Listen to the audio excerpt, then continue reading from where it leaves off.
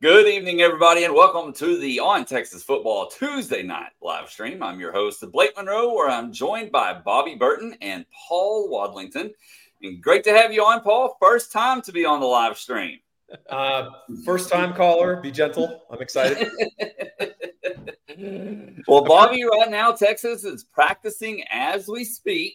I don't think you have any on-the-fly intel, but what are you hoping to hear out of tonight?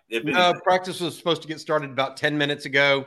They had a donors meeting beforehand for some of the guys on the Texas One Fund. So that was part of the process today. Not a lot of people knew that, but that did go on. But they're literally out at the practice field right now. We are essentially trying to track any kind of roster movements.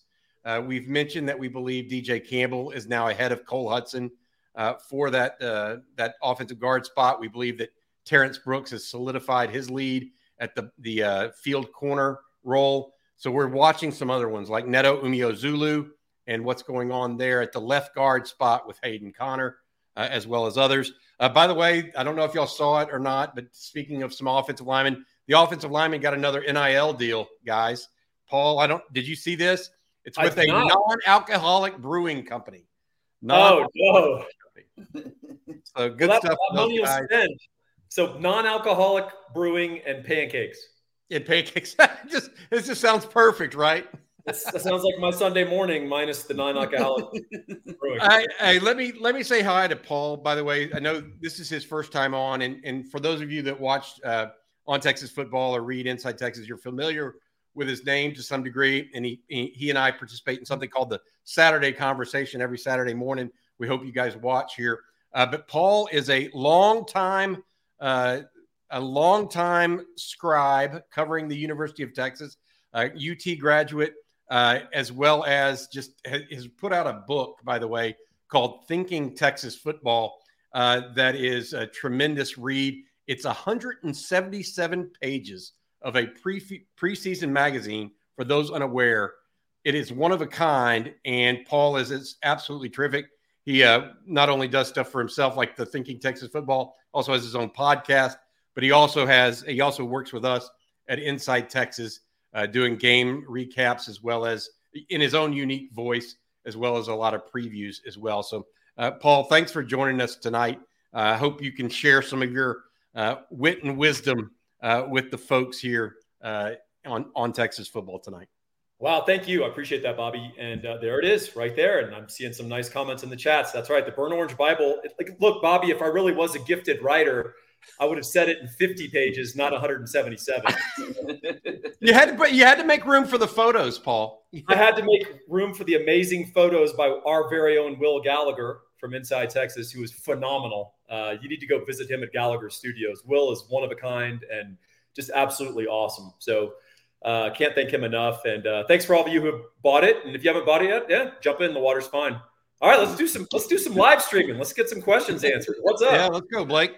All right. Well, I'm going to put Paul on the spot right away. Ryan says, welcome to On Texas Football, Paul. Glad to see you join some streams. Who's your gas camp candidate for 23?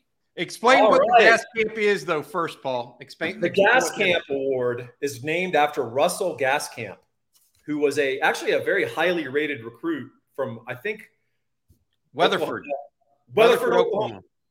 And he came to Texas, didn't play much, and then his final senior season, the year where Ricky set all those records and won the Heisman, he was the center for that Texas offensive line, and he played actually fantastic and had previously given no indication that he was capable of playing that well. So I named an award after him, which is a player who doesn't contribute much through their UT career, and then in one final amazing season, they explode. They have to be a senior. Now, COVID has messed all this up. Extra eligibility has messed this up. So that's what the Gas Camp Award is. And we've had some very famous, prestigious previous award winners in its history. Haven't awarded it a couple of times because I'm not just going to settle, Bobby and Blake. Steve Sarkisian, not going to settle. That's right. This year, I think some of the candidates would be David Benda is a very good candidate for the Gas Camp Award. Vernon Broughton, depending on what he wants to do with his eligibility, could be a candidate. And I'm going to have to probably think about some of the other ones. I don't, there's not a senior offensive lineman that hasn't already started. No, and it doesn't have to be an offensive lineman. It could be any position. Yeah, we'll have to see. Maybe Keaton Crawford. Yeah, is he a senior?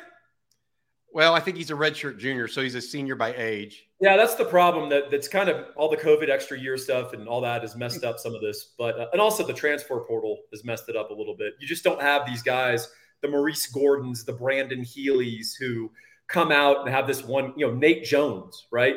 Who come John out. Harris. John Harris. Perfect example, right? Doghouse running fourth string in the spring. They made him take snaps with the walk-ons as punishment. And he finds religion in the offseason. He's a 1,000-yard receiver as a senior. Can't believe it. Unbelievable. Alfred Collins is a question. No, I don't think he's a candidate because he started too many games. But if I'm desperate, I might go with Alfred at the end. We'll see. At least you're honest, Paul. I don't have any integrity with this award. Let's be clear, guys. All right, Paul, we got a super chat for you. It's from It's Kunu, and want to thank him. He says, Paul, without exposing your work in TTF, which schematic matchup will give UT the most concern? P.S. Can't wait for the eventual Evan Stewart Hulu doc. Evan Stewart, yeah. Well, I won't address or touch that part, but who's going to give us the most schematic problems? Well, I think it's actually going to be on one side of the ball, the other. So TCU actually returns a pretty good defense or a good defensive infrastructure, mostly weighted towards their linebackers in the secondary. So if Texas isn't very effective running the ball, that could actually be a little bit of a hiccup for our offense. Offensively, look, Bama, schematically, if we're not ready to play physical football, that could be a little bit of a problem. If we are, I like that matchup just fine. Let's think of another offense. I think Kansas at all? Kansas, maybe. The problem with Kansas is I think we're going to put so many points on the board, Bobby, that it's going to take some of the, it's going to be a bit of a shootout till we pull away. The other problem with Kansas is if you have enough secondary coverage to really take away the initial RPO read, Jalen Daniels has to hold on to the ball, and then some mistakes start to happen. So I think that's a great suggestion. The team I was thinking about potentially we'll have to see is Texas Tech. And not so much because of what they do schematically per se, but the kind of pressure that they put on you by going for it on fourth down, by playing asymmetrical football. We did not handle that well last year in Lubbock, to put it mildly. You can't give up 6 of 8 on fourth down and win a football game. We need to see some improvement there. And we need to see an understanding from our staff that they're ready to play some chess instead of just play checkers. All right, guys. I got another super chat I want to read real quick. More of a comment from Edmund Lee. Thank you, Edmund. He says, having viewed several other sites, OTF and Coffee and Football is still the best. Keep up the great reporting and hook 'em horns. So, Edmund, we appreciate you tuning in and appreciate the super chat. All right, let's see here. Patrick Smith. This one's for you, Bobby. He says, after the spring game, you noted that Quinn Ewers wasn't effectively moving the ball with the offense and couldn't pick up first downs. Sark informed the refs to give them a first down several times. Why are you so confident now? I think I've seen some movement, and I also know that, look, the piece of it too is, and we talk about this all the time, the defense knows the plays in spring and in fall camp. They have a decided advantage on the offense. I know people don't want to hear that necessarily, but it's the truth. Furthermore, based on what I've been told behind the scenes, it's absolutely true. Is he now all of a sudden, though, the top quarterback in the country? The answer is no. So there's a difference between where he was last year and what his potential is long term. And that's what I think people have to get into their head. He's not all the way there. I don't expect him to come out and have a Heisman Trophy year this year. I just want to be clear. But I do think you're going to see, if you saw 50% of Quinn Ewers last year, I think you're going to see 75 to 85% of him this year. That's my personal opinion. All right. Let's see here. I had another question for you. and it's actually a two-parter. This one from Troy Cessna. It's a super chat, and his chat didn't get attached to there. But he wants to know, Bobby, the status of Jordan Whittington, if you have an update. Everything's fine. Sark went to the mic yesterday and said he's fine.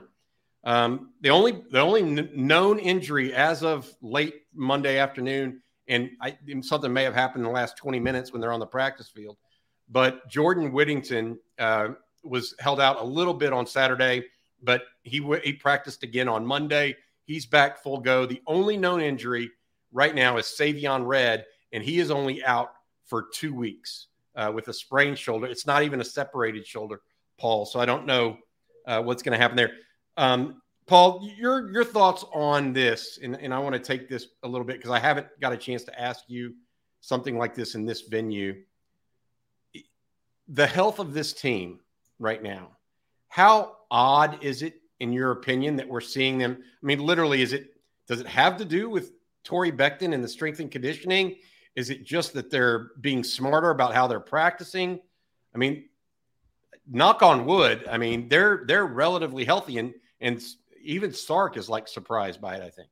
Yeah, I was about to actually knock on wood, and then I realized my dogs would go ape for about a minute and a half. So I'm glad I didn't do that. I think there's a few things that it's amazing, Bob, because we just had a Saturday conversation about the increased physicality and that they're putting in extra periods of hitting and live contact. And as you said, knock on wood, this is a healthy football team. I do think that you need to give some credit to the training and conditioning staff for sure.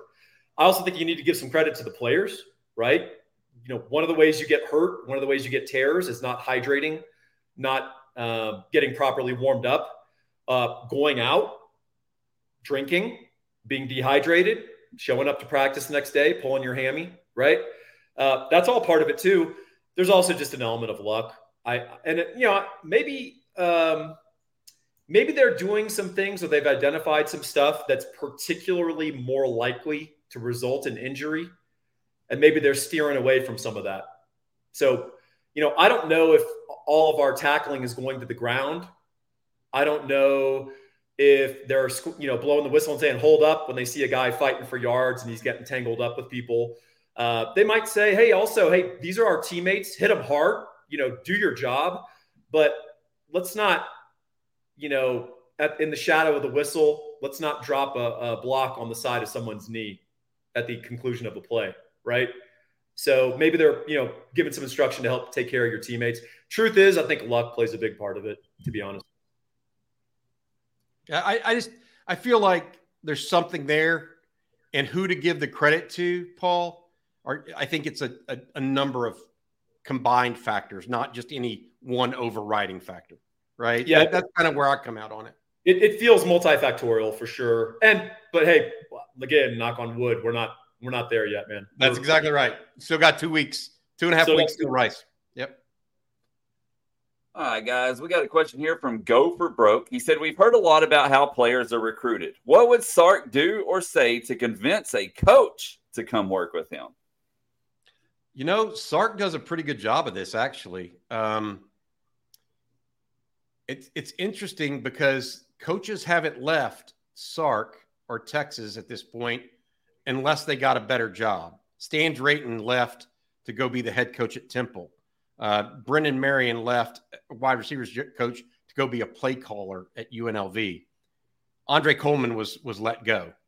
Everybody else has stayed. You look at the merry-go-round, no offense, but Nick Saban is one of the greatest coaches of our time, if not the best, right? He runs through assistant coaches like, he just runs through them and churns them because they can't stand working for him long term, because he literally he browbeats them as well as tries to extract the best.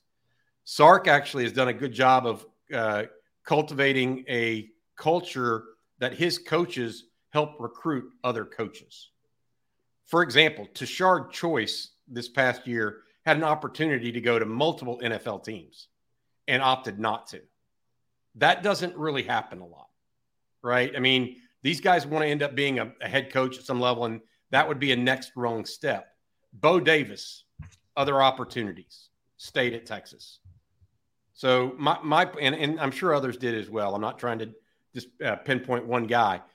My thought process is there that he does a good job of making it a good place to work. I go back to what Brian Irwin said a year and a half ago. He feels like, and that's the coach that we do lunch with the coach with. Brian was the 2-time state champion at Lamarck High School. He said that when Sark went 5-7, he didn't throw other coaches under the bus. He didn't throw players under the bus. Just said, we got to get better. And he thinks he is now. I talked to Brian this week actually about it, or late last week. And he said he still thinks Sark is reaping the rewards of that with coaching continuity, with player buy-in, the whole 9 yards. So, because the guys that are juniors and seniors now, they were part of that 5-7 mess. And they've been there. They know that their head coach has their back. All right, Bobby, we talked about this a little bit this morning, but we've had quite a few questions this evening as well. Texas Titan 81 says, what's the word on Jordan Ross? Yeah, this is the defensive end out of Vestavia Hills, Alabama. He's a senior, and he is announcing his decision, I believe, August 21st. I mean, somebody may need to help me out on this. But he narrowed his choices to 4. He has put Texas in his top 4. At one point, Texas had kind of just wanted to wait and see what was going to happen with other prospects. However, he is friends with Colin Simmons. Tennessee is thought to be the leader, but Texas is involved. We'll see if Texas really goes hard over the next week, I guess, because don't forget, Texas still likes Danny Okoye. They really like Zena Umeozulu, the brother of Neto out of Allen. So and there's only going to be so many spots left. I'm not saying Jordan Ross couldn't have one if he wanted one. I'm just saying that at some point it's a numbers game at that position. And I don't know if Texas, how hard they're really recruiting him, or if this is a situation where Colin Simmons is helping recruit him to Texas. Paul, this next one's for you, from Ashton Holloman. He says, hey, Paul, where does Texas finish in the AP poll? Or I'm sorry, guys, in the final AP poll, given they started at 11 in the preseason? If this team plays to its potential, I think they're a top 10 team. Is there any, what does that mean to you though, Paul? Like what's potential? Is it 11 wins? Is it 12? What are you thinking? I think they're going to win the Big 12. So then the question is, did they win the Big 12 with 2 losses? Or that's a different path. Or do they win the Big 12 with 1 loss or undefeated? And then who is the 1 loss to? If that's the case, we're in the playoff picture. And we're vying with, a pretty interesting troika in the Big Ten country, the Penn State, Michigan, Ohio State round robin, right? All those teams play at each other's place in sort of a round robin, and there's a chance they trade losses, right? SEC, you've got LSU, Bama, Georgia, obviously. You've got Clemson, Florida State out in the ACC. And then you've got a bunch of Pac teams that this is ironically, while they're in the process of committing suicide, they have amazingly one of the best upper halves of the pack that they've had in over 15 years. So the team that emerges out of there is going to be a legitimate playoff contender. So it's going to be a little bit of a popularity poll. But if we're having that discussion, Texas is finishing in the top 10. And then in terms of playing up to our potential, I think we know what it looks like. It's finishing games. It's pummeling teams that shouldn't be hanging with you in the third and fourth quarter and allowing bad luck or someone, getting a conversion of a fourth down to swing the game. And then obviously there's health. Like that's the ultimate caveat for any football team. But I firmly believe Texas is going to win the Big 12, and I think they're a top 10 team. There you go. Professor Paul, welcome to the live stream, Ashton Holloman. Just like Peyton Manning, now professor at Tennessee, right? Well, Jimmy Trevino put in a super chat, and he says, Brian Jones and Danny Cannell have the Horns in the college football playoff in their top 4. So what do you think of that? Do you think well, look, Brian Jones, I went to school with Brian Jones. I feel like putting Texas in that group right now is premature, but at the same time, Paul, what I've been saying, and I wrote an article this morning on Inside Texas, Paul, and the idea right now is that Texas looks more like what Texas is supposed to look like than they have at any point in the last 10 years. Now, I don't know that they're going to be as good as the team that beat Georgia in the Sugar Bowl, because at the end of the day, it's about being a team, but they look more like a college football playoff team than any Texas team has, in my opinion, at least physically right now. Agreed. And to the point of the question, is there a path forward for Texas in the college football playoff? Yeah. But first, let's go win the conference. Let's beat the hell out of OU. Let's go into Tuscaloosa and edge Alabama and steal a win, right? Let's take care of business and do the things that we're supposed to do. Let's not lose to the Oklahoma States of the world. Not that we have them on the schedule, but you kind of get my drift. So let's do that, and then let's go to the next goal. But hey, as far as the college football playoff, if you had Michigan, Georgia, TCU, and Ohio State in your Final Four, take a drink and send me all of your betting predictions for this year, because you got some insights into football that we need. The point is, we don't know, and it's ironically enough, Bobby, I just wrote an article today about the preseason coaches poll, right? Last year, the 2022 coaches poll only predicted 44% of the final top 25. So is that 11 of the top 25? 11, Bobby. That's like throwing darts, right? So, and I'm not criticizing. I'm just saying our perceptions and our ideas are ironclad, and they don't always materialize. And also, by the way, Tennessee broke out. Tennessee's been more disappointing than Texas for much, much longer, right? Florida State returned. They weren't in the top 25 preseason. LSU rebounded under Brian Kelly. They were not in the preseason top 25. So one point that I made in that article is that name and brand programs, they can come back real fast once they reload the talent and get decent coaching. All right, Bobby, before we move on, I'm going to let you tell everybody about Energy Texas. Yeah, Energy Texas is our sponsor of the Tuesday night live stream. We appreciate those guys over there. If you, in a land of deregulated energy in the state of Texas, you get an option to choose who your energy provider is in certain places. Go to www.energytexas.com. Choose their flex plan. With their flex plan, you literally can choose each and every month what your energy plan will be, so you have no wasted dollars, no wasted time. You can do it at no additional cost. Choose your plan on a monthly basis. www.energytexas.com. We appreciate them and their sponsorship of the Tuesday night live stream. Well, Bobby, this next one's going to be for you. It's a super chat from Justin Yarborough, and he says, Bobby, in all your years in covering recruiting, do certain regions create a certain type of talent? And how does the talent differ from the regions? And what was your favorite area to watch recruits play? The answer is yes.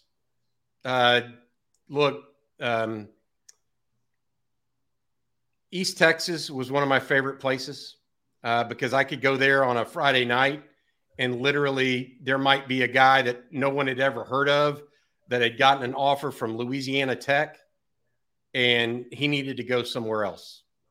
I mean, Jeff Gladney is an example. He's from New Boston, right?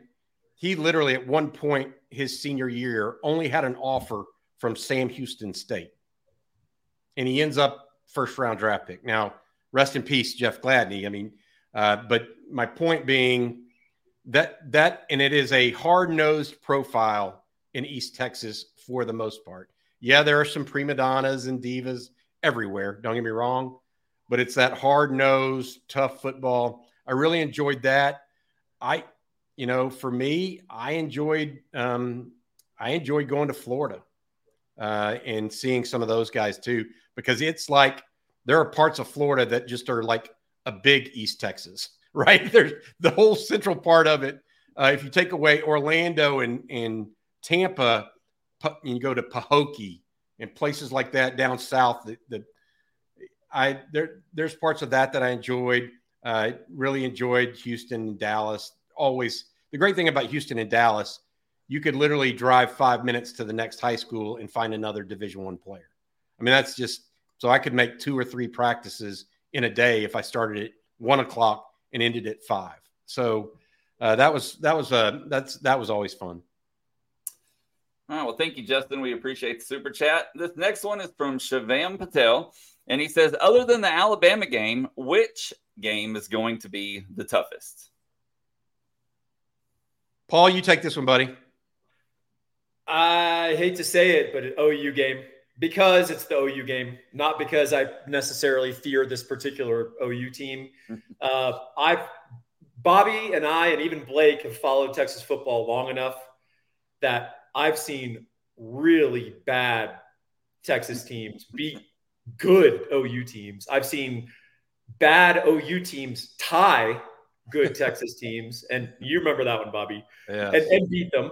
I've seen evenly matched Texas and OU teams where OU wins by 45 points. So I just think I don't fear OU, the team, frankly, but I've just seen weird stuff happen in that game. It's one of the few games that it really is true that you can kind of throw out the records, and it's a little bit of a fight. And whoever gets in the first shot, the opponent can stagger for a while and not recover in time to win the game. I love the reverence you give that game, Paul. Love it, because I agree in so many ways. I do think there'll be tougher one-on-one matchups or positional matchups per se, right? You mentioned earlier that, what do you do against Texas Tech or TCU's defense? But for a game, there won't. I mean, that's a game that goes down in the record books every year. Period. Bobby, when I was in college, and I think part of high school, 4 unranked Texas teams beat ranked OU teams in a row consecutively, and they won by scores like 7-3.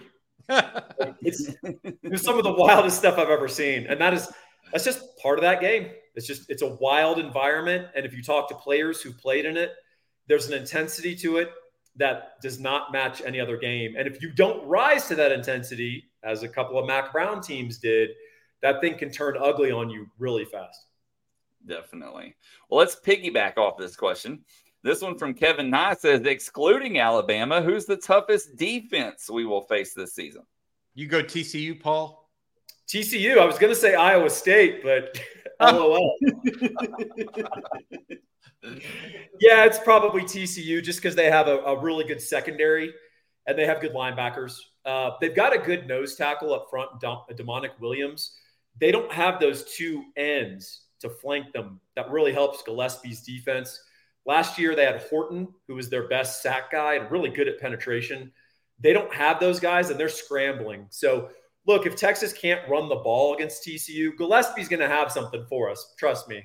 But if we can't run the ball against some of his stunts and some of the little games he's going to run, then it'll be more of I think a game where you want to play good defense, not make any mistakes, and you just go try to win in their place 27-14. And then all the fans bitch about the lack of style points. I'm interested to see what they do without D Winners this year at TCU, because he felt like, to me, the straw that stirred the drink for them. Bobby, he is their blitz linebacker, right? So he was second on the team in sacks. He had 7.5 sacks, and he was their interior blitz guy, tackles for loss guy. Let's get teams behind the chains, 2nd and 12, 3rd and 13, right? They're going to make Jamoy Hodge that guy. And if you recognize the name, he's the guy who targets the other team's quarterback and knocks him out, and then he takes the targeting penalty, and TCU wins on the exchange. So that's what they're going to try to turn into the D Winners guy. But I agree with Bobby. I think they're going to miss that guy as well. I really like D Winners. He's a good player. All right, now we're going to piggyback off this question for this super chat from William Nish, and he says the Alabama offensive line is going to be one of the best in the nation. Will the Texas defensive line be able to get it done? I think that it depends how you qualify that. I think that Texas should get it done. The problem I have is, and we've talked about it over and over, 700 pounds of right side for Alabama, Paul, is Barron Sorrell. And if it's Alfred Collins over there, are they going to be enough to really draw a stalemate on Alabama's offensive front? So Bobby's talking about J.C. Latham and Tyler Booker, both very good players. And So I think the experiment with Alfred Collins at edge is all about Bama. And in fact, I think we've been preparing for Bama, but I don't think our coaches tell the players we're preparing for Bama. I think they just have certain sets. Well, let's practice against this set. Well, that set happens to be what they think Bama's going to do. Bama, by the way, is preparing for Texas right now. Don't get that twisted. So I actually like Alfred Collins, and I think what you're probably going to do is you're going to have him next to T'Vondre Sweat. You're going to have him next to Byron Murphy. And I think those guys can absolutely stalemate that Bama offensive line. What you've got to really do, I think the concern is accounting for the quarterback in the run game and accounting for some optionality and some of that. I don't think we're going to line up and just get mashed or pushed around by those guys. In fact, Texas responds very well to pure physicality. That's one of my gripes with the national media is that there's no team that gets talked about more than Texas that they actually know less about. Does that make sense? That's a mouthful, but so well said. Texas gets fooled a lot. They don't get bullied a lot. Now, 2021, they got bullied, but that was a different deal. 2022, no one came in and bullied Texas around. That didn't happen. Texas got fooled. Texas got out-coached a couple of times, frankly, in some key money downs, right? But no one came. I mean, look at what happened in Austin, when Bama came in last year. Now, Bama's going to be better on the offensive line, and they're going to be more physical than they were last year. But I don't see anyone taking Texas's lunch money unless Texas is in a dime and basically conceding it and just destroying someone's passing game, right? Let's remember, passing is more important than running. As much as I love the running game, if you have the choice, take away the opponent's passing game, and then you can stop the run situationally. Makes sense. All right, guys, let's take a couple of recruiting questions to switch it up for a minute. And these are actually about current commitments. This first one from Zachary Delgado. He says, how good can Trey Owens be? I think that my take on that is that I think that he's got more potential than maybe people realize because he's kind of unheralded on the national scene. But you're talking about an all-district guy that has an absolute gun for an arm. He moves pretty well in the pocket. He is more of a pocket guy. Don't get me wrong. But the thing that I like about Trey is that I don't think he's thinking, okay, I'm going to go to Texas and start year one. He's thinking more long-term. And that means, okay, I'm going to go to Texas. I'm going to learn a couple of years. I'm going to get more physically prepared because he's not a big guy. He's tall, but he's not a big, heavy-set guy. He needs, just like Quinn Ewers isn't, by the way. Quinn Ewers is not that heavy-set guy. Quinn could have used a real off season or a real full season trying to add bulk in a good way. Trey Owens is that similar body type that's going to take time. So I actually think that Trey Owens is on a good path because he's sitting behind Arch Manning most likely and or Malik Murphy. And then he's going to try to vie for time after that unless there is injury as well. And hopefully the backup quarterback at Texas in 2 years is playing enough late games to get some real experience, not unlike what Steve Sarkisian was able to do with Mac Jones 3 years ago when he was backup to Tua and Jalen Hurts and those guys. Blake, can I offer 2 cents on Trey? I actually watched his film. I agree with Bobby 100%. If a guy has a really good arm as a junior and he's not even strong yet, imagine what happens when he goes from 195 soaking wet to 225, 230. His arm strength isn't going to decrease. I can tell you that. And also his other athletic traits will actually increase. Particularly big, tall, long, skinny guys, they don't get less athletic the heavier they get. The stronger they get, the faster they get, the quicker they get, the more assertive they get, the better balance they have in the pocket, the more they feel confident letting rushers rush by them and brush against them and stepping up in the pocket and instead of trying to run backwards and throw fadeaways.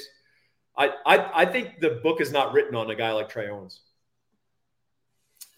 And then the next one that we're going to talk about that's committed is Parker Livingstone. And Tyler Ruiz says, I believe Parker's potential in this offense is slept on, and I know it may take 2 years. Is he an early enrollee, and what y'all's take on his potential? Boy, I would have to ask Joe. I don't know if he's an early enrollee, so I apologize for not answering that part of the question, Tyler. Off the top of my head. What I like about Parker is he's a tough receiver that doesn't get knocked off his routes. And so he's also fairly refined and has better speed than you think. So I think that I don't necessarily, I'll be honest, after Isaiah Nayor and A.D. Mitchell go, who's left at big receiver for them? If Nayor, for whatever reason, ends up going pro after this year, who's Texas's big receiver next year? Casey Kane? It's up for grabs. They may have to go to the portal if Parker Livingstone, for example, isn't ready. And then now let's talk about an uncommitted prospect, Bobby. Victor Massell says, is there any truth to insiders saying Kobe Black was close to committing to them at their pool party? Does it matter? I mean, whether that's true, I mean, legitimately, does it matter? Because right now, Texas is in great shape for Kobe Black and has long been one of the leaders. I think Texas is the team to beat in that recruitment, rather what Aggie insiders, say this week or next week. So Texas has reason to feel real good there. All right, Bobby, we got some super chats we need to catch up on. But before we do, I'm going to let you tell everybody about Energy Texas again. Yeah, absolutely. Energy Texas is for Texans by Texans. Go to www.energytexas.com. They have a flex plan that allows you to choose your energy plan at no additional cost each and every month. That's right. You can detail your plan to the month. So it can be different in December than it is September. And given that, you can save a little bit of money or a lot of money, whatever the case might be. Give them a call at 855-461-1129 or visit them www.energytexas.com. Remember, they have that flex plan that you want to check out. Yes, big thank you to Energy Texas. All right, guys, this next super chat's for the both of you from K Brink.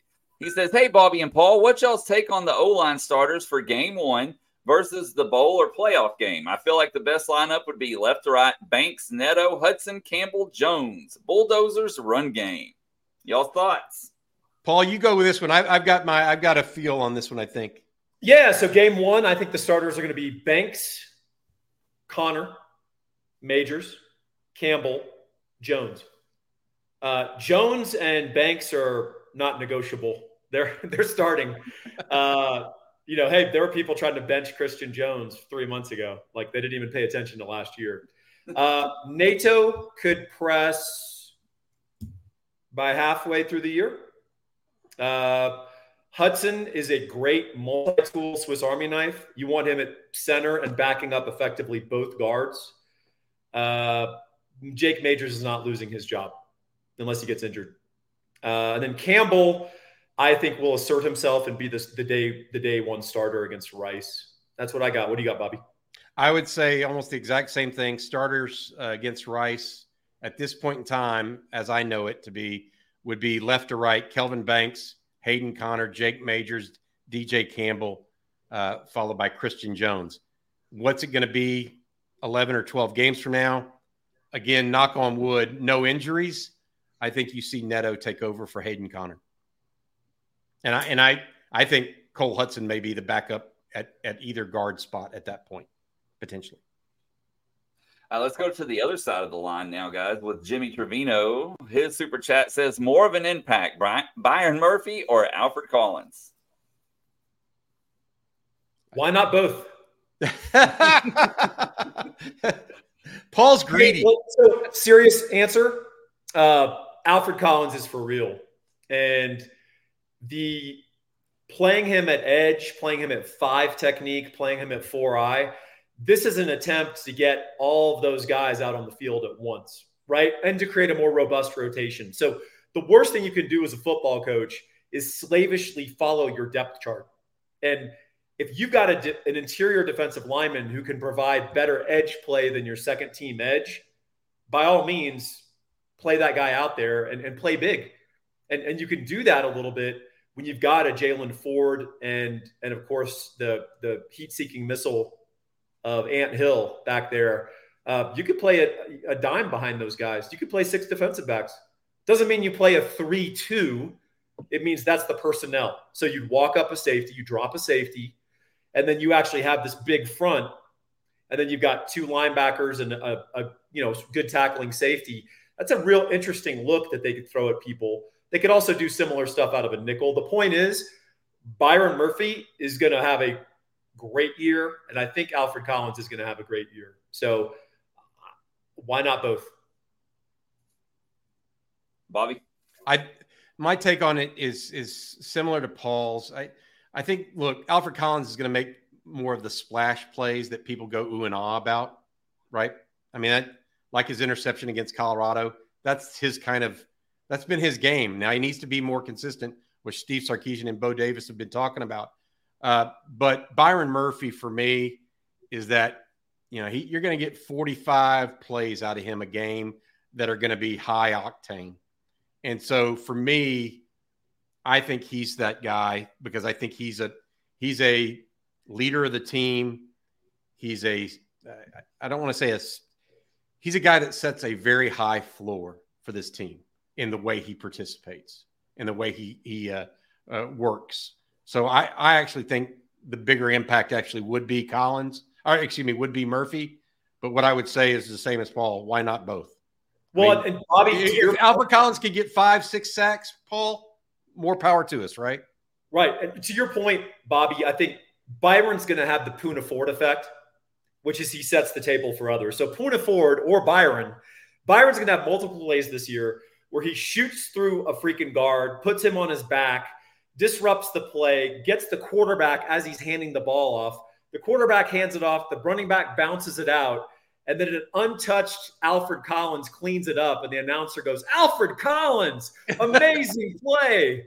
And Byron Murphy's got grass in his face mask. And he's got 2 dudes that he pile drove.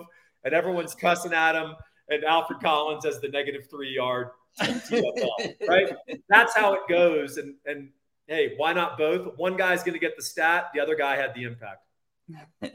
All right, guys, we're going to do one more super chat, and then we'll jump around to some other ones before coming back to the rest. This next one from Chris G. He says, do you think this team will be able to block out the noise and not buy into the hype surrounding them? By the way, y'all are killing it with all the videos and constant content on Inside Texas. Let's hope they can, Chris. They haven't been in this position before. This team hasn't, clearly. And the upperclassmen on the team haven't been. I think that what I would worry about is a team that starts high and then can't carry it out and starts reading their press clippings.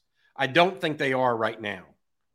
But if they go and beat Bama and start 5 or 6-0, not saying that's going to happen, but if they do, can they be like TCU was last year and follow through with that? I thought even TCU had some issues late in the season with that, but they got away with it a little bit. They lost to Kansas State, a game they probably shouldn't have. But what do you think of that? Do you think they're going to have an issue buying into the hype, Paul? You and I have both been around this a long time, and there are certainly teams. I generally think this is overanalyzed, this kind of stuff, but there are certain teams that clearly lose focus halfway through the year, in my opinion.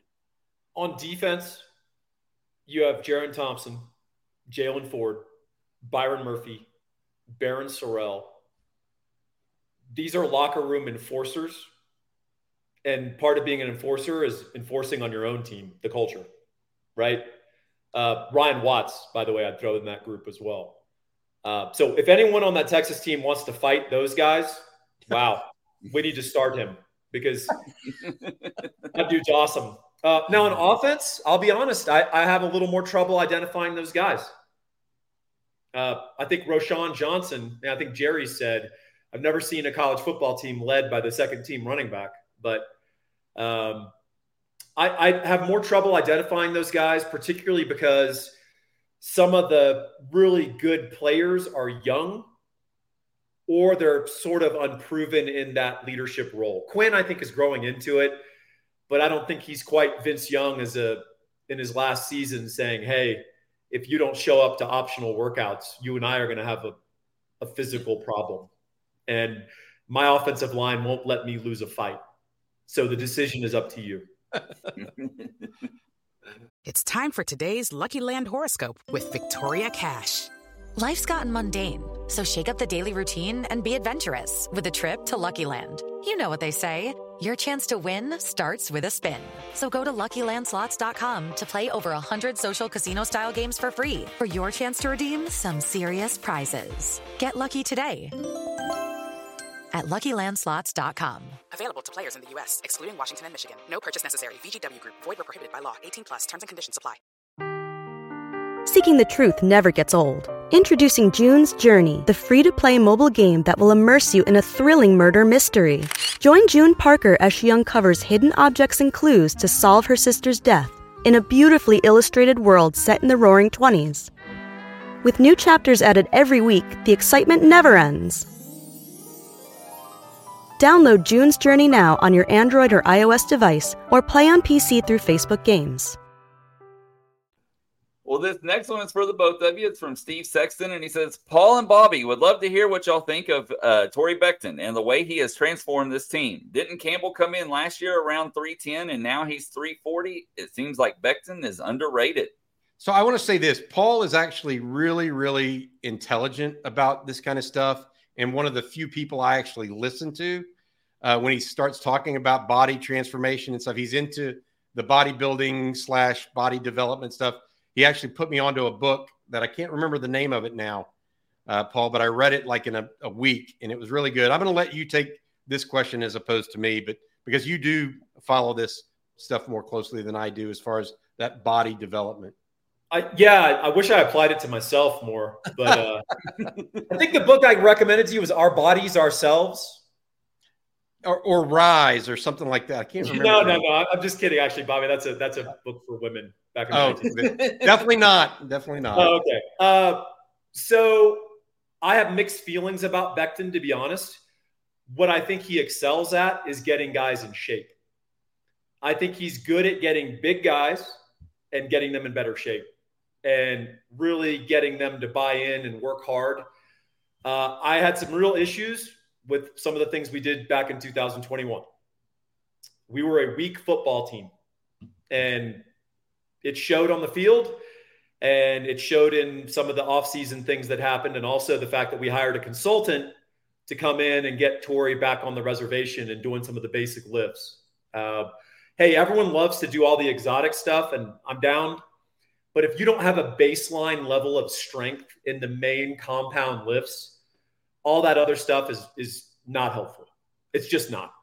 You only make that stuff only gets helpful once you have a certain baseline level of strength. So, for example, Malik Jefferson back in the day became a much better linebacker when he went from squatting 305 to 475. And it showed on the field. You can play through contact. Yes. And you're more durable. People don't realize when you get stronger, you're actually harder to injure. You have more armor, right? And you're exerting less of your maximal force on every down. And when you're just stronger.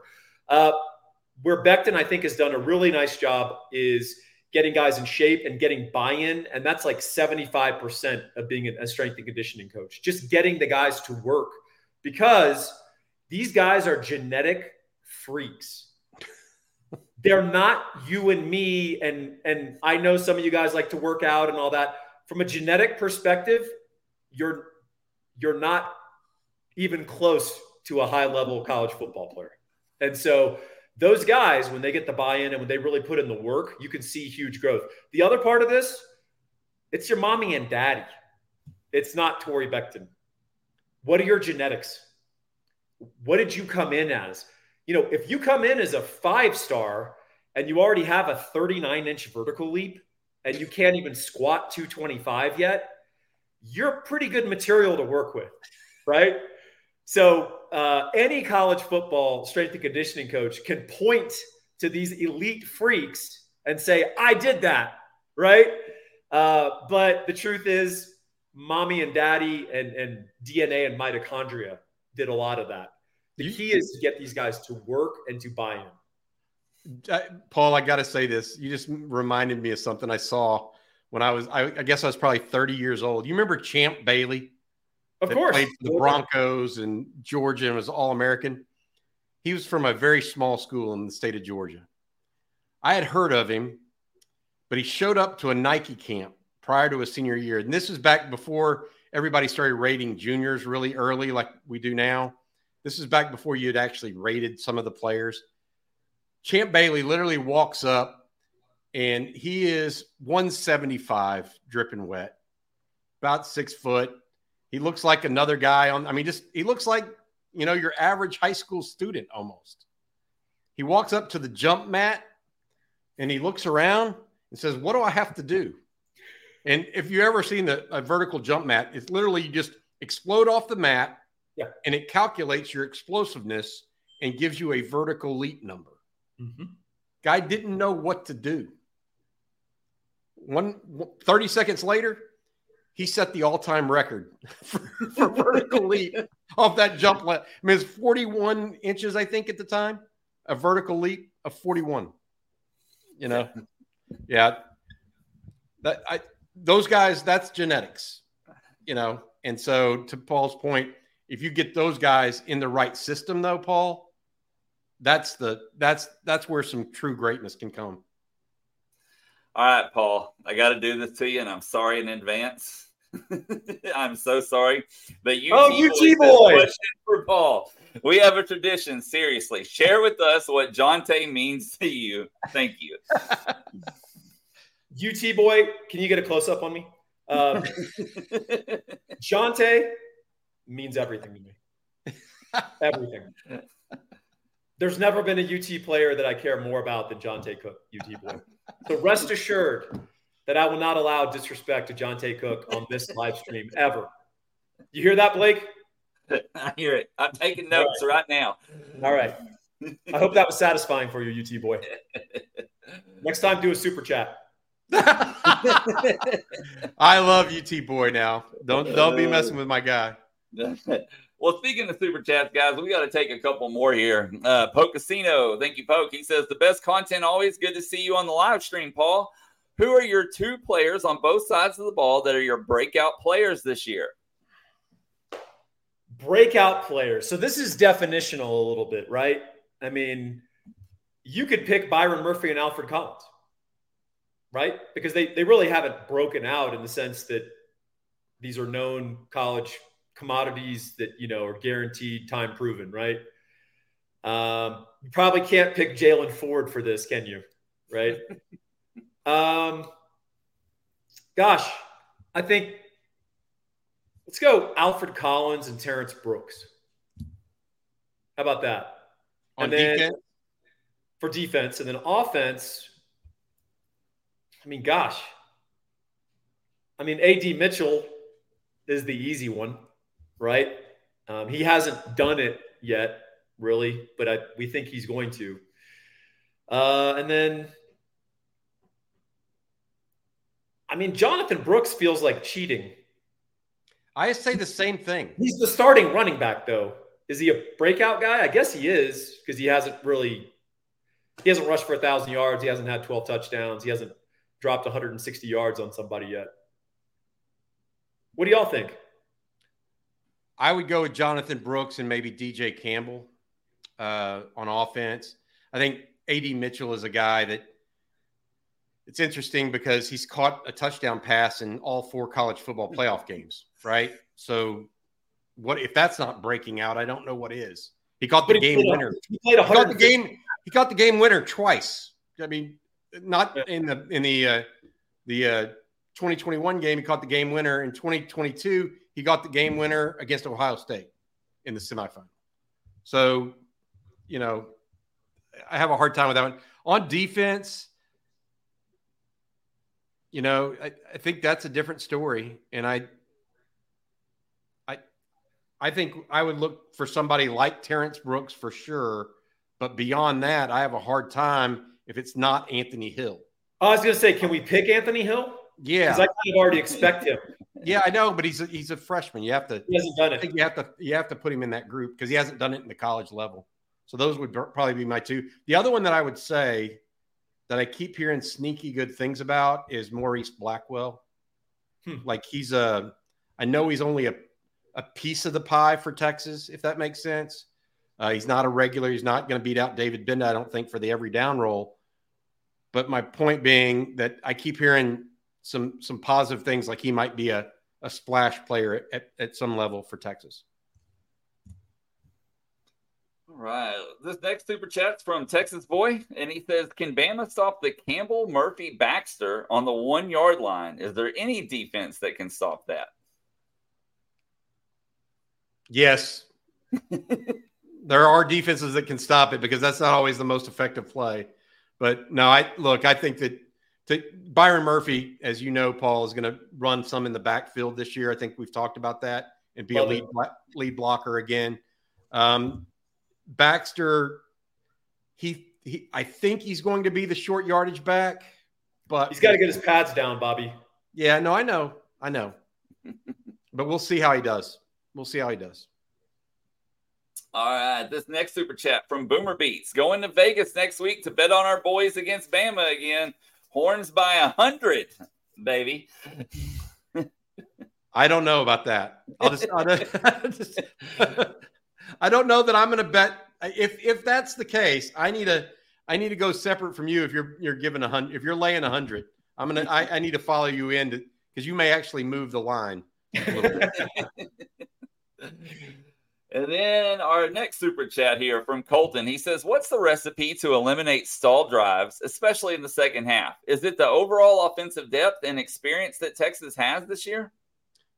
Paul, I've answered this a bunch. I want you to take this one, because I think this is one that I personally have kind of pointed to. Those stall drives, those 3 and outs, 2 or 3 in a row that Sark had, particularly as a signal caller in 2021, but it also reared its head against TCU, Oklahoma State as well.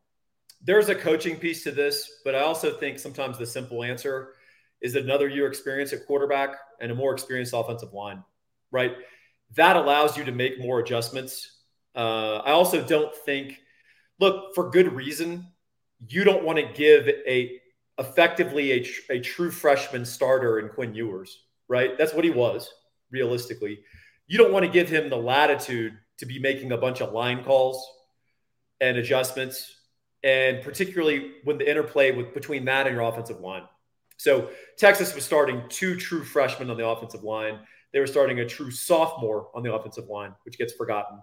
You're not going to be at optimal communication and ability to adjust with that personnel grouping. So a lot of the time you're ending up not very dexterous or agile, making the adjustment to their adjustment, right? So what you saw was certain teams being able to ride a little wrinkle for an extra couple of series that I don't think they'll get away with this year. We'll have to see. But just some simple ability to make some check with me calls at the line can address a lot of those overloaded defensive stunts and things like that.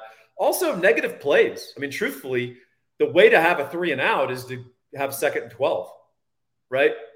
You know, that's you're headed down the road to perdition there. So I think that's part of it. And then from a coaching perspective, I think they've got to find a way to put a little more on their plate and get a little more consistency from Quinn just as a distributor, you know, getting to 2nd and 3, getting to 2nd and 4. Hi, Bobby. This next question here from Michael Hinosa is a good one. He says, what does Sark mean when they say they dedicate extra time to 3rd and 4th down in practice? Is it just more time on the short and intermediate passing game, taking select 3rd down packages from key opponents? What exactly?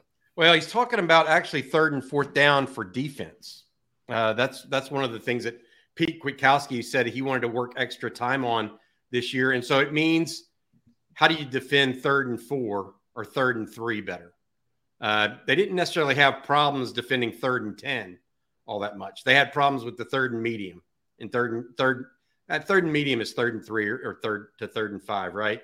So that's what they're talking about. On offense, I will say Paul made a really intelligent point just a minute ago, and that's the ability of a quarterback to change the play and feel comfortable doing it and do it right at the right time.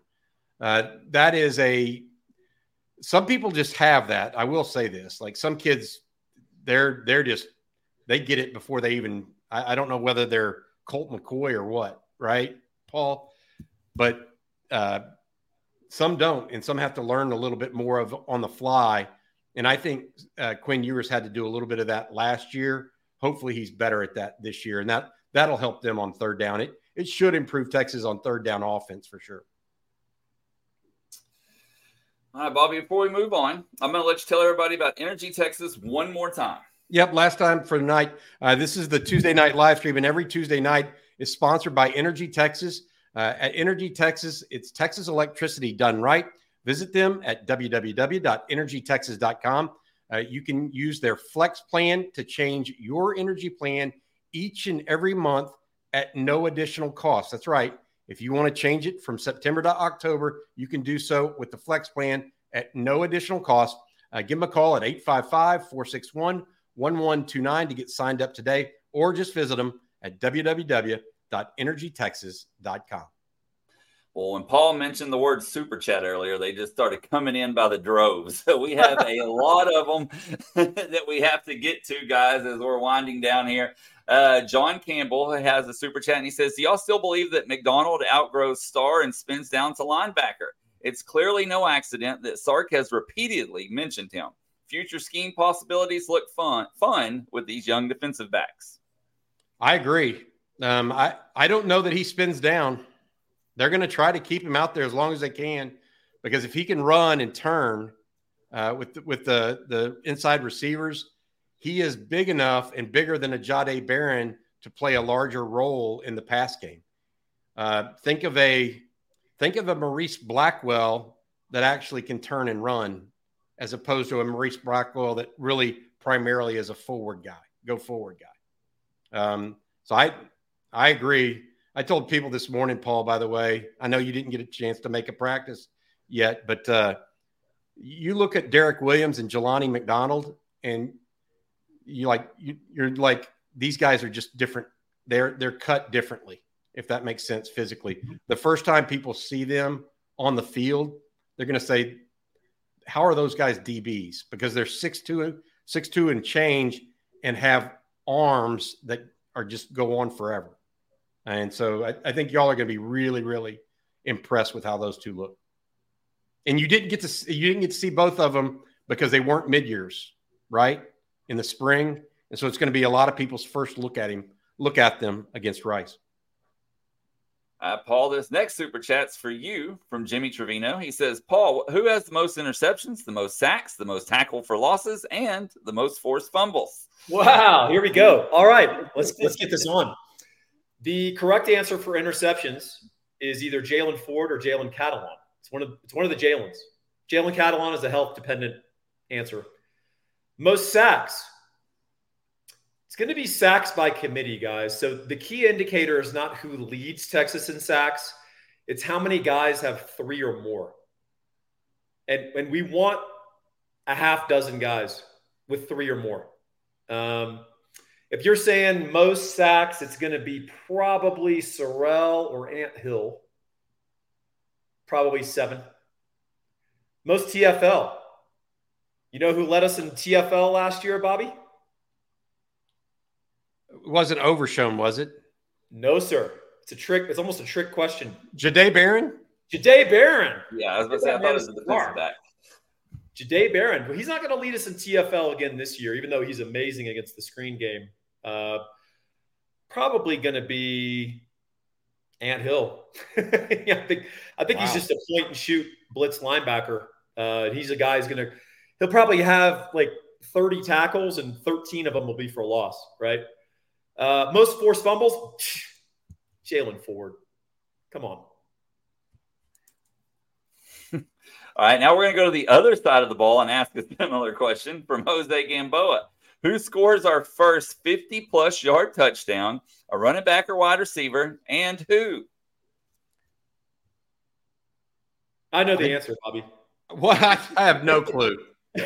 I struggle with these because they're predictive, right? And so there is no wrong answer. I would go. I would go actually probably Xavier Worthy or A.D. Mitchell on the long TD. So it'd be a wide receiver. It could be Arch Manning in a scrimmage though, if you count that. There's always that. So it's going to be a 61-yard completion to Xavier Worthy against Rice in the early second quarter. That is oddly specific. It's not oddly specific. I'm a paid professional, Blake. All right, Paul. Well, in your professional opinion, Elijah Perez says the spread for Texas at Bama is +7 at a negative 115 odds. Money line is +215. What's your confidence we can win this thing? Drinks on me in Denver if it hits. All right, Elijah, my brother. I'm so sorry you've got this 7 number because it came out at 8.5, and I took out loans and did all sorts of stuff. I was delivering DoorDash just to get some extra money to put on this. So actually, my recommendation to the fellow degenerate is that you should trust the money line and mix it with a +7. In other words, take half your money, put it on the money line on Texas, take the other half and juice it up to 7.5. Get yourself a little insurance with a half a point to cover the touchdown with some change. That if Texas loses a close one, if the officials decide that safeties are no longer a thing still, they call it roughing for tackling Bryce, the quarterback, then you're still covered. So I'm pretty confident that Texas is going to cover this line. As far as the actual game result, I think it's a coin flip. You sound pretty confident. I will give you that. All right, guys, this next one from T here. He says, love y'all stuff. Me and my brother are both inside subs. He's at basic training for the Army. Thank your brother for his service. What's the best thread I can mail him for spring updates? Well, it's fall updates probably. I thought that the piece that Eric, Jerry, and Justin all worked on Sunday was tremendous, the post-practice stuff, because it really laid out a lot of insider news and notes from the first fall scrimmage, right? And so there wasn't a lot of fluff in there. There was legitimate news and information to give you guys the bare knuckles of what's going on so that y'all can actually rely on it for real news. I thought that was probably the best one. Yeah, Blake, I would send him my preview. But because he's in the Army basic training, his drill sergeants are going to be very suspicious of him for being a reader. Oh, wow. Basic training comments here from Paul. Thank you, T, for your brother's service, by the way. Absolutely. Yes. Yeah. Big thank you. Yep. All right, guys, we got a lot more super chats we got to burn through. I'm telling you, the floodgates open when Paul mentioned them earlier. So this next one from Football Junkie says, hey, Paul, what are your thoughts on personnel at edge and weak side linebacker? Well, I feel better about edge than I felt after spring, and I think that's going to continue. I think, I'm feeling a little better about Burke. I think that Collins, the experiment, is going to be interesting. Right now, I just think that they're auditioning for a lot of different options there. And a lot of that is about finishing games. I think Texas expects to have the lead in quite a few games. And then they're going to be putting teams in predictable passing situations. So the question is, can we close out with some edge rushing? And I think they're just going to try different people out. And I think it's Ethan Burke's job. But I don't know if that means he's 35 to 40 snaps, it's his job, or if it's 55 snaps. So we'll see. Weak side linebacker, Bobby, I'm just not hearing anything about David Benda. I think that the problem that David Benda has is that he's not making a lot of plays in scrimmages. And so the question, you got to remember who he's replacing, and that's DeMarvion Overshown. And DeMarvion was not necessarily the guy that made the every down plays as much as he made the splash plays. And so you're replacing a guy that is a high octane athlete with one that's more every down type, right, Paul? And so I'm wondering what the right mix is at linebacker for Texas. Is it going to be Jalen Ford becomes the glue and Yeah, I just don't know. I think that's a great question, Football Junkie, because it hits at a point that we've talked about, in that, what is the best duo, not necessarily who is the best weak side linebacker. So to Bobby's point, Jalen Ford is the son, and the other linebackers, we get to choose who's going to rotate around him, right? So traditionally you take the Sam off, and then but that's all just nomenclature, tradition. Like, if Anthony Hill is the best guy to be out there flanking Ford, that's who's going to be out there. So there could be games theoretically. Bobby, please disagree if you think differently. I think there's games theoretically where Benda might see 20 snaps. And then there's other games where he might see 50. I think it's just situations and matchups, and also his play, obviously. And how quickly Anthony Hill takes to the off-ball linebacker. Yes, sir. Good point. Okay, apologies in advance because I may butcher this. But Parvez, if I can make it show up, Parvez Bararpur says, with the new clock rule, time of possession becomes even more crucial. I know that was a problem last year. Y'all's thoughts? Yes. I mean, best estimates are 1 to 2 possessions a game, Paul. That's going to shrink the game. And we're talking about the new clock rule, where after a first down, the clock does not stop. It keeps running, even if the ball is not set for play. Now, if they go out of bounds, it does stop and then restart. From my backyard, I can see the stadium of the Air Force Academy. And they've been playing that football for a while. So one of the things you notice about Air Force is those games aren't just low scoring because they run the ball.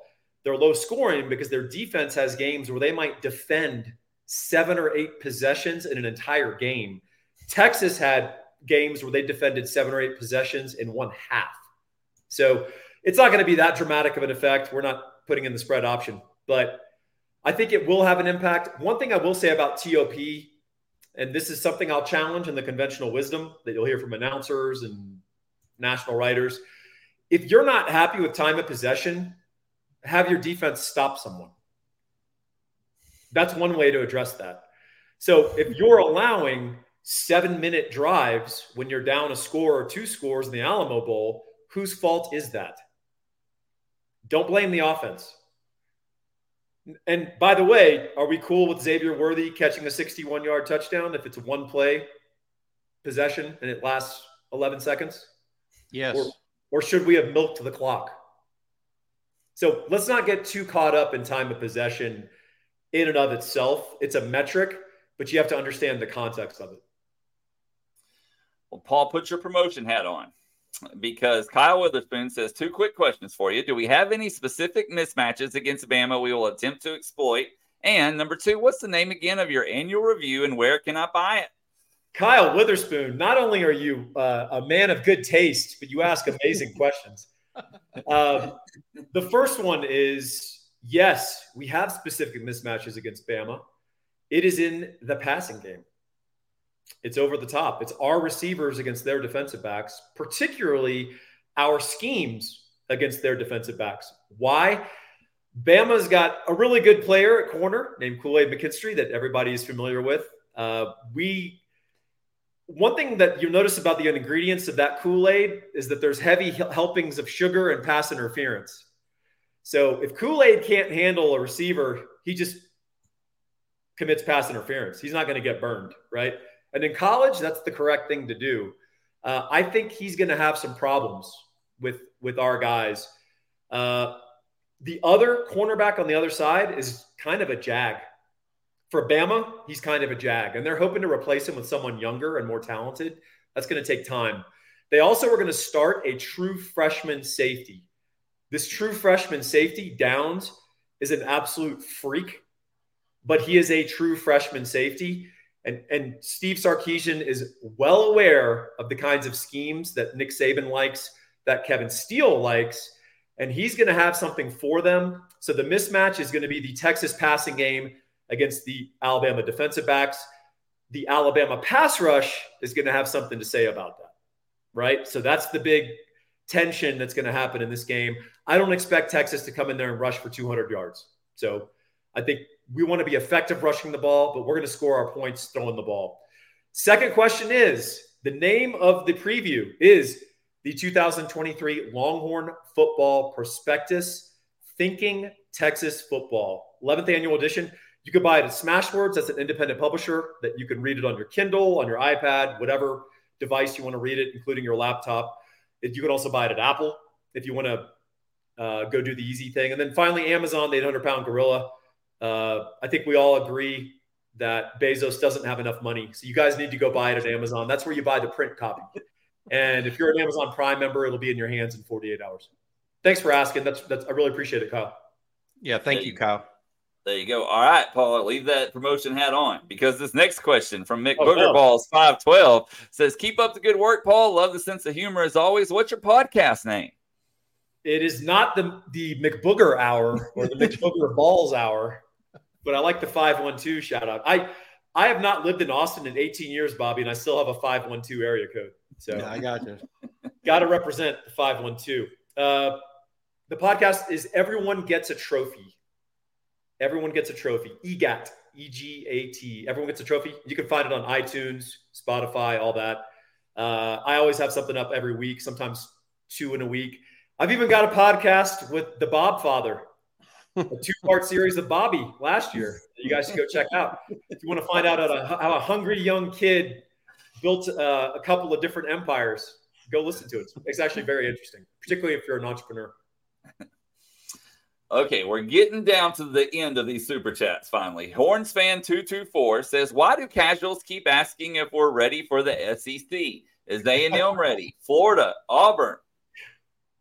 I think it's because there's a bit of trepidation when you launch into something new, right? I mean, Paul just called Amazon the 800-pound gorilla. Well, the SEC is the 800-pound gorilla of college football. And so I think that's where the trepidation comes from. At the same time, you're right. Florida hasn't been good. Auburn hasn't been good. A&M hasn't been good. So what's the deal? I just think that Texas has been down in the Big 12, which is an inferior conference. Therefore, that's the concern of most Texas fans. It's one of those where you got to make sure you're in the right space, right frame of mind going into something and knowing that, hey, we got to be extra ready for this. My 2 cents. I think Texas is default lazy and complacent, and we should join the SEC because it's going to challenge us. And when you challenge Texas performs and meets the challenge, and pride gets involved, and you don't have this bureaucratic lethargy that seems to plague the program. I think the SEC is someone walking up to you in the street and slapping you across the face and saying, what are you going to do about it? And Texas needs that. All right, guys, last super chat. Boomer Beat says, does Texas have the secondary talent to loaf the box and sell out against the run against Bama if it comes to that? Yes. I think that Bama's weakness on offense is not going to be its run game. It's going to be its pass game. They have some guys at receiver that are extremely talented, but it's not as good as their running back in their running game with their offensive line. And it's not as proven, but they have some guys that have made big catches on that. Ja'Cory Brooks is one that I keep going back to, that he has a little bit of that Xavier Worthy to him, Paul, that he can get open against just about anybody. He's had an up and down career somewhat though, but he has that type of athleticism. And so I think we're going to see Texas try to do that a little bit early against Bama and see what happens. I love our corners against Bama. The key is don't bust. Just don't bust. Cover, tackle. We're going to be just fine. And I think we might have something for them. All right, guys, let's go 2 or 3 more questions before we wrap it up. This first one from Daniel Kinnaman. He says, long-term, who will be the toughest regional rival on the field? Arkansas, LSU, OU, or Texas A&M? Is the answer different for recruiting? And how do you rank it? Well, I think LSU, OU, and A&M are a different category than Arkansas based on the Arkansas population issue. I mean, essentially, they have to recruit primarily out of state, period. Whereas LSU, OU, and A&M, OU at least is closer to Dallas. So they have a true population base there. I think it's A&M in recruiting. I can't tell you who it's going to be on the field. I think it's A&M in recruiting based on the fact that you're talking about Texas is the flagship institution of the state. A&M tries to act like it wants to be equal, and so they're just going to fight those battles. On the field, I just have a hard time knowing what I know about the rivalry, saying that OU won't be it. But I mean, look, LSU is going to be they're going to have players. So that's a good question. I just don't know the answer to it. Paul? Arkansas is a different category. I know we have recent history with them and they blew us out. Hey, hat tip to them. I don't think that's going to repeat much in the SEC. It's just a different category. And Bobby brought up the point about population, who they're surrounded by and who they're able to recruit. Arkansas shares some similarities with Bobby's current home state of Tennessee, in that the University of Tennessee has to get all of its talent from surrounding areas. The difference is that Tennessee football is just at a different cell at a different level than Arkansas. And so Arkansas is always going to have to rely on scrapping together good teams when they're good. And they have a floor where they could legitimately go 3-9 or 4-8. That's their floor. LSU, it's LSU, man. And they've got a real football coach. Brian, whatever you think of Brian Kelly, he's a good football coach. OU, football is very important to OU. It's important to them in ways that I don't think even Texas fans fully appreciate. And so I think OU is going to take potentially a little step back, but look at what they're doing on the recruiting trail. They're putting out the resources, they're putting out the energy and the effort to get some players for Brent Venables to see if he's the right hire. A&M, Jimbo is like determined to shoot himself in the foot. And that guy's got, an AK-47 of talent, but he keeps shooting the clip into the magazine into his foot. So I just think A&M is the sleeping giant. They always seem like they will be, but if they ever wake up, I mean, they're potentially a monster. Okay, we got one more, and it's a super chat that just rolled in. Michael Williams says, if you had all the power, what would you do to change the recruiting signing days and transfer portal days /windows? Reduce the number of days? It seems like coaches are dealing with this year-round. What are y'all thoughts? I wouldn't do anything with recruiting signing day. I think the two windows are perfect. They're fine and they're working. By having it done in February, you don't get this drag out into spring ball. By having it in December, it reduces some of the strain on people over the Christmas holidays. Coaches are actually getting a Christmas holiday for the first time in like forever, if that makes sense. College coaches didn't really get one before, and sometimes they still don't if they have they're playing in bowl games that are right over that period. The transfer portal is a different category for me altogether. What I would do there is have a one-time-a-year deal, and I would make it before spring practice. I would make it, from December 15 to January 15.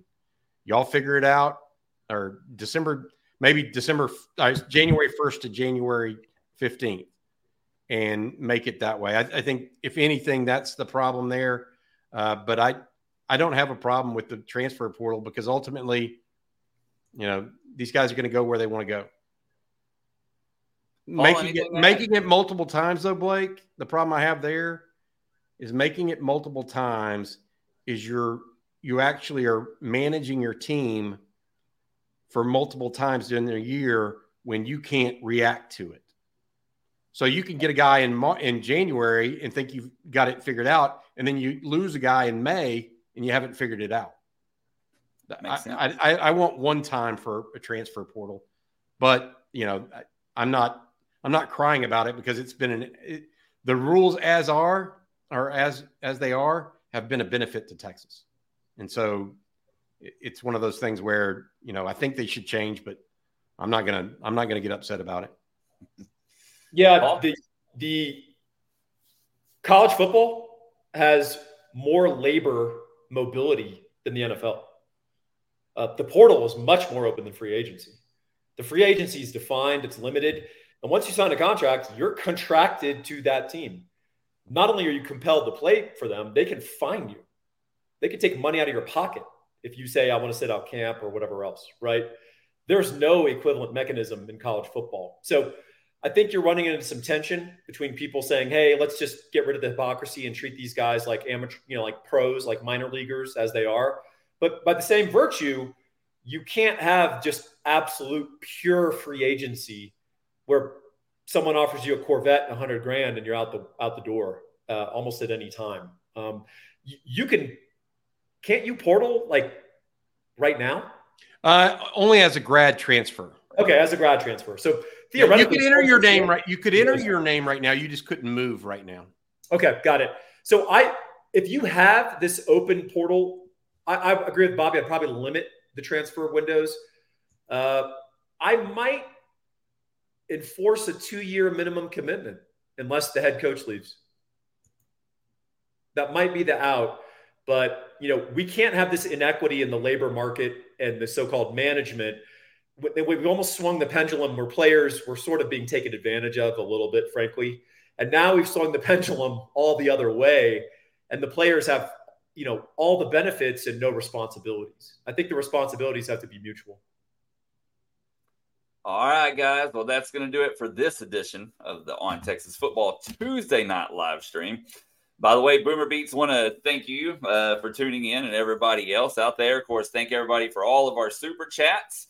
And don't forget, tomorrow morning at 8 a.m., Bobby, myself, and Jerry will be back for Coffee and Football, or On Texas Football today. So be sure to tune in for that. Also, don't forget to hit that like and subscribe button. Paul, thank you so much for joining us tonight. We definitely appreciate it. Hope you had a good time on your first live stream. I did. You guys were gentle. I really appreciate it. Y'all were gracious. Blake, thank you for nurturing me through it. And Bobby, appreciate you having me on with the cool kids. Hey, Paul, we appreciate you. Make sure you guys check out Thinking Texas Football for sale on Amazon, by the way, as well. So shout out to Matt for the graphics. Holy cow. Thanks, buddy. Yeah. And thank you to Matt as always. And like I said, don't forget, hit that like and subscribe button. Head on over to InsideTexas.com for the latest and greatest on all things Texas Longhorns. And Bobby and I will be back tomorrow with Jerry at 8 a.m. So for Bobby and for Paul, I'm Blake, and we'll see you next time.